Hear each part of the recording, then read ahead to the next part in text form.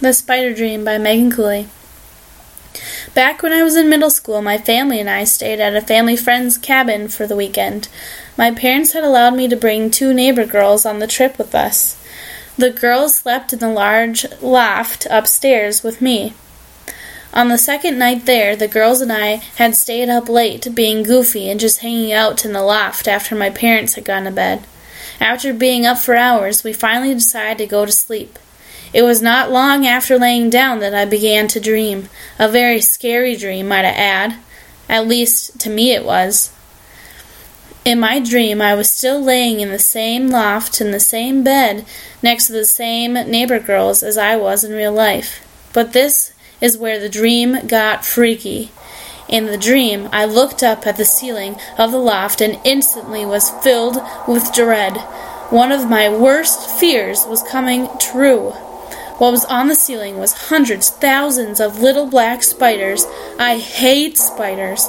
What was worse was, as my dream went on, all of the black spiders were slowly creeping down from the ceiling on their spider webs, getting closer and closer to me. At that moment, I flipped out. If I waited any longer, there wasn't going to be any way to escape out of the room, so I knew I had to get out fast. At that moment, in real life, my neighbor friend saw me shoot up into a sitting position from my bed, looked around, tossed the blankets off me, and jumped onto the floor in a crouched position with my arms spread out and my head scanning the area. She had shared that she had asked me what I was doing, but of course I was still asleep, so I never responded to her. In the dream at that time, I was contemplating waking the neighbor girls up to save them from the spiders coming down, but I decided that there was no time for that if I wanted to save myself. So as I dreamt it, my body in real life sprinted as fast as it could out of the loft, closing the door behind me so none of the spiders could get out. Shortly after that, I woke up extremely confused, for I was on the outside of the loft with my face just 3 inches from the door, standing in an upright pencil dive position. What was I doing there? I opened and went back through the door into the room where I saw my neighbor sitting in her bed, staring at me with confusion and worry. "I have no clue," I said. Then she just bursted into laughter. She began to tell me what she saw me do, and it matched up with what I recalled dreaming. After she shared her side, we were both crying from laughing so hard. I normally do not sleepwalk, but I must have been extremely tired from staying up late. My brain might have also had an error in timing and balance when it was moving between being awake and sleeping. What's the science?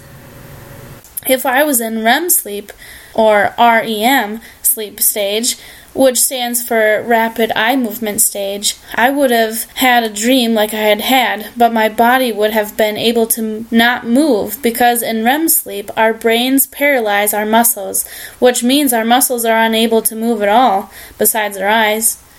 This process of our brain stopping our bodies from moving is called atonia.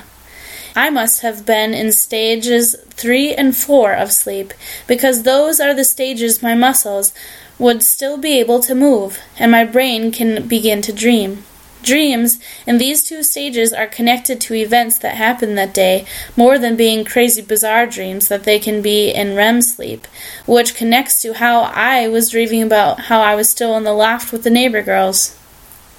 If my brain would have followed the correct sleep schedule without any errors in timing and balance between stages, I would have started drifting off to sleep in stage 1 called non-rapid eye movement, or pronounced NREM, or labeled N1. In this stage, I would have been in a light sleep and able to wake up easily, and I would have not been dreaming yet.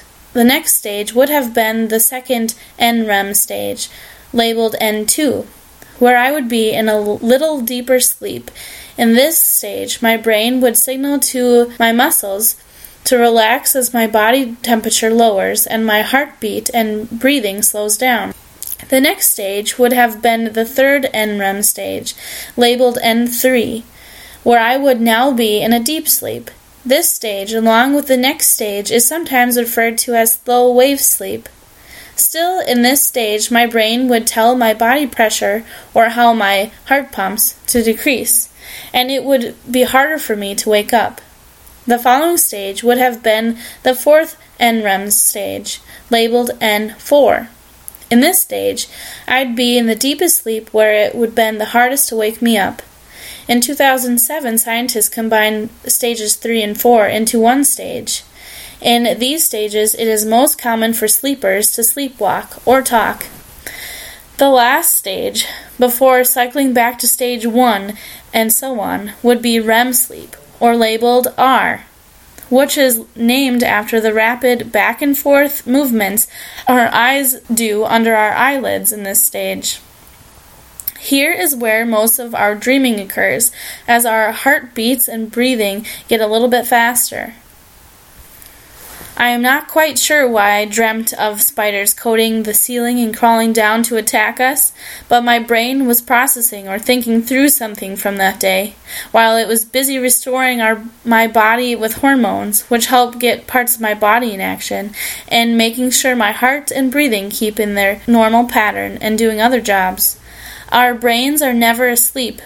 They are always working even when the rest of our body is unconscious and sleeping.